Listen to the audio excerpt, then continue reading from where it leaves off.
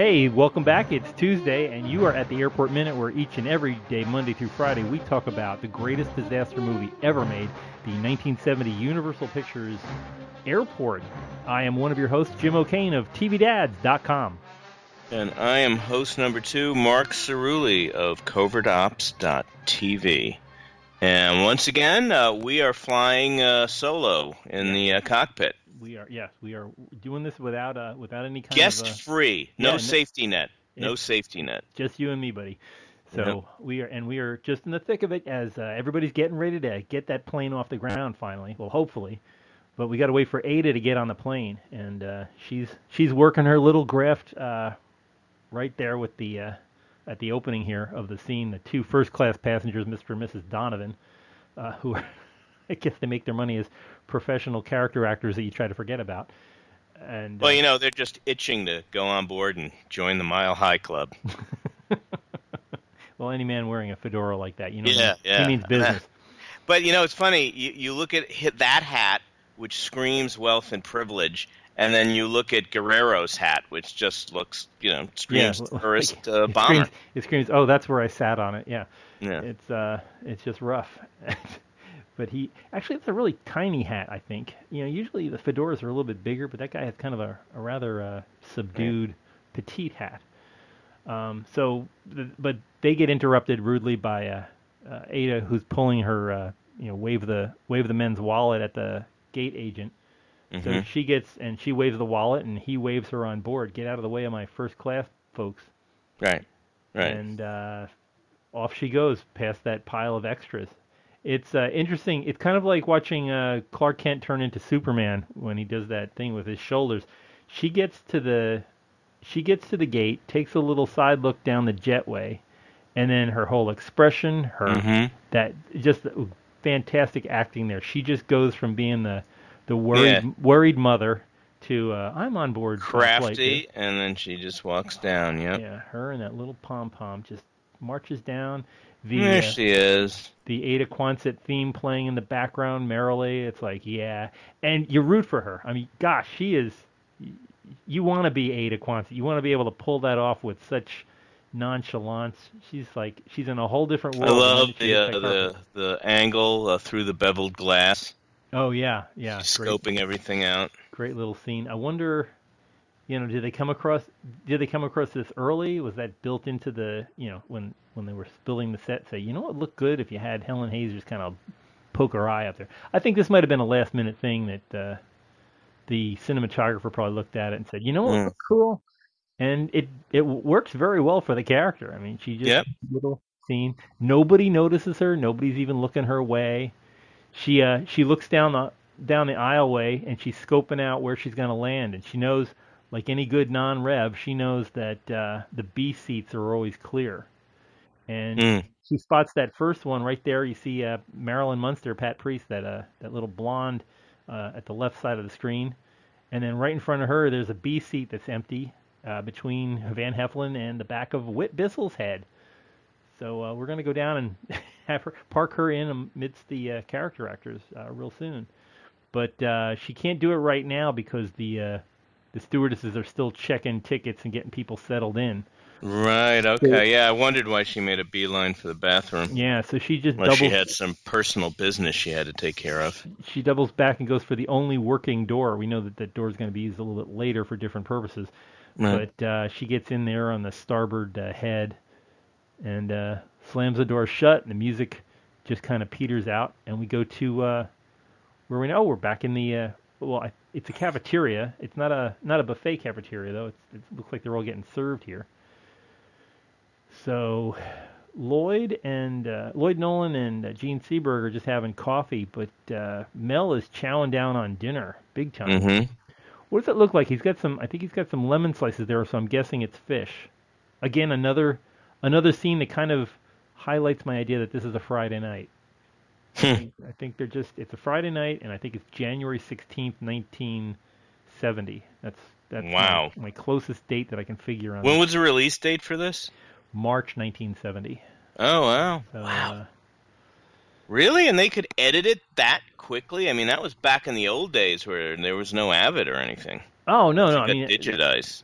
I think I'm not saying the shooting date. I'm thinking the date that they're using in the script. I think the date in the script. Yeah. Oh, okay. And they have that nice matching shot. They're trying to move your eyeball to the action. So they run that little extra dressed up as a waitress running. Yeah, what with looks a like bowl of salad. 4 plates of salad there, and Right. just running it on through.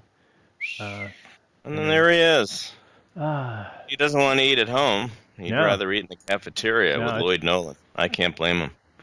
Well, yeah, he could have been at that whatever that affair that he was going to go to. That he was wearing the tux. Right. So no rubber chicken for him. He's gone for the. What did he call it? Your wingdings? Yeah, wingdings. Looks like he looks like he's having fish sticks or something and a baked potato. So. Yeah. Life is good. Yeah. Well, life is really good for all those folks working behind him. Look at I count 42 extras in the scene. 42 people just wandering around. So that's each one got a check and a nice meal from craft services. Yeah. And Hollywood Immortality. Wow, yeah. There's Grandpa. He's way in the back. He's got a white jacket on. He's serving bottles of water to all these guys. Yeah, these people are probably all in other movies, and they just like kind of cattle called them right in, and hey, you sit down here, put this on, and off they go. God. Had a rack of winter coats. They were probably shooting this late fall in Los Angeles, so it must have been pretty brutal on the.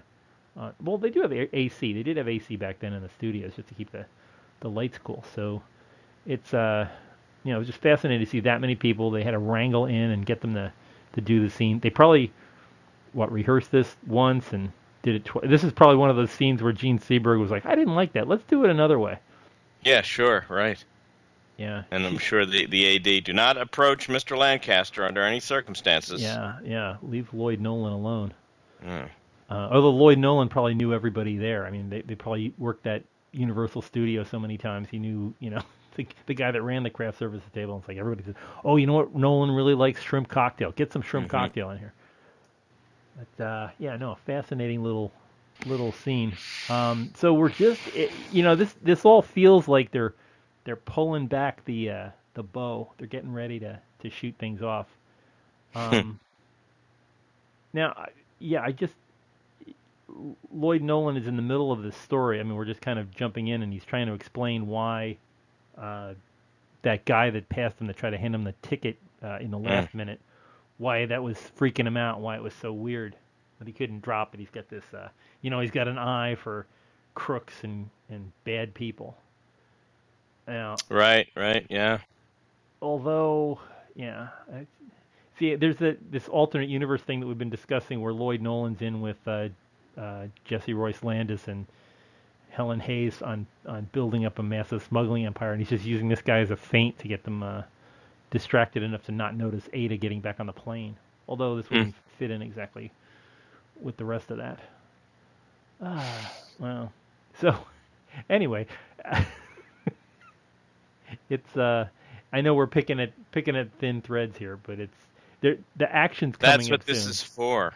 This is the just before part, and they got to get through the preliminaries.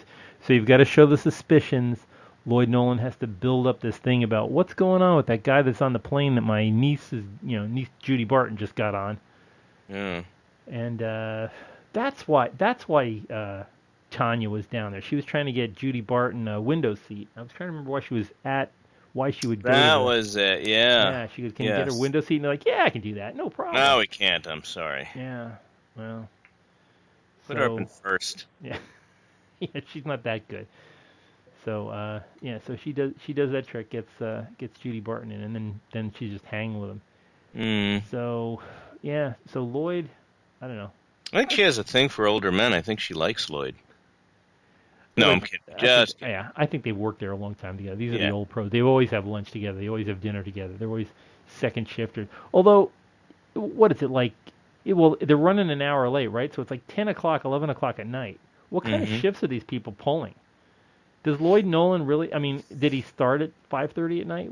Is he on the night shift? I mean, what's? My God, think about it, Jim. They never, in their wildest dreams, imagined somebody would be picking their movie apart frame by frame. Yeah. This is just another show, and it's like we're in the scene and we're gonna do this and that. Arthur Haley probably wouldn't even consider that this is what would be happening, although he'd probably write a book about it if he did. But yeah, it's a shame. It's such a, they're just trying to tell a story, and we're sitting here going into the nitty gritty of it all. I want those posters. I can't imagine what those posters are like, but they must be good. Yeah, vintage travel posters are, that's a big collectible. Yeah. So, I want me one. Somewhere. Somebody has them out there. But I think this is about all we've really just squeezed every last lemon drop out of this thing. Mm-hmm. But I'm sure there's lots more to talk about that we've missed. If you know any of the 42 people that are in this movie in the background there, like all the other people that are in the 707 that Helen Hayes was looking down, you can get back with us on lots of different kinds of social media. You can reach out for us on Twitter at Airport Minute. You can, you all know the drill. You've been here before. You can go to Facebook and talk to us there on Airport Minute or the Airport Minute Commanders Club. You can also visit our gigantic site, airportminute.com, and look at every single episode to make sure that you've caught up with everything. We haven't counted all the blankets that are over the individual seats on Flight 2, but if you have done that and you want to add that little tidbit, go right ahead. We have we have no qualms with people coming up with tidbits. But reach out to us there at airportminute.com. We also have T-shirts. We've got copies of the movie. We've got books written by Arthur Haley. It's all there on the website, airportminute.com, so you can knock yourself out. It's all there, and there for you. As they said in Faulty Towers. It's all there for you. There. Gosh, yeah. So you can just entertain yourself to death on our on our little site. But visit there. We will continue more as these the pregame. This is really the pregame show for what's going to happen next. So check back with us tomorrow, Wednesday, midweek, and we will get you through and get you off on this flight. I don't know if we'll be getting you up tomorrow, but why don't you come back and find out? Check with us tomorrow, and maybe we'll have a guest. Who knows? We don't, no promises, but we'll see what happens. But until tomorrow, why don't you come back and we'll see you. We'll see you then. In the meantime, good day. Bye-bye. Nice going, sweetheart. Remind me to send a thank you note to Mr. Bowling.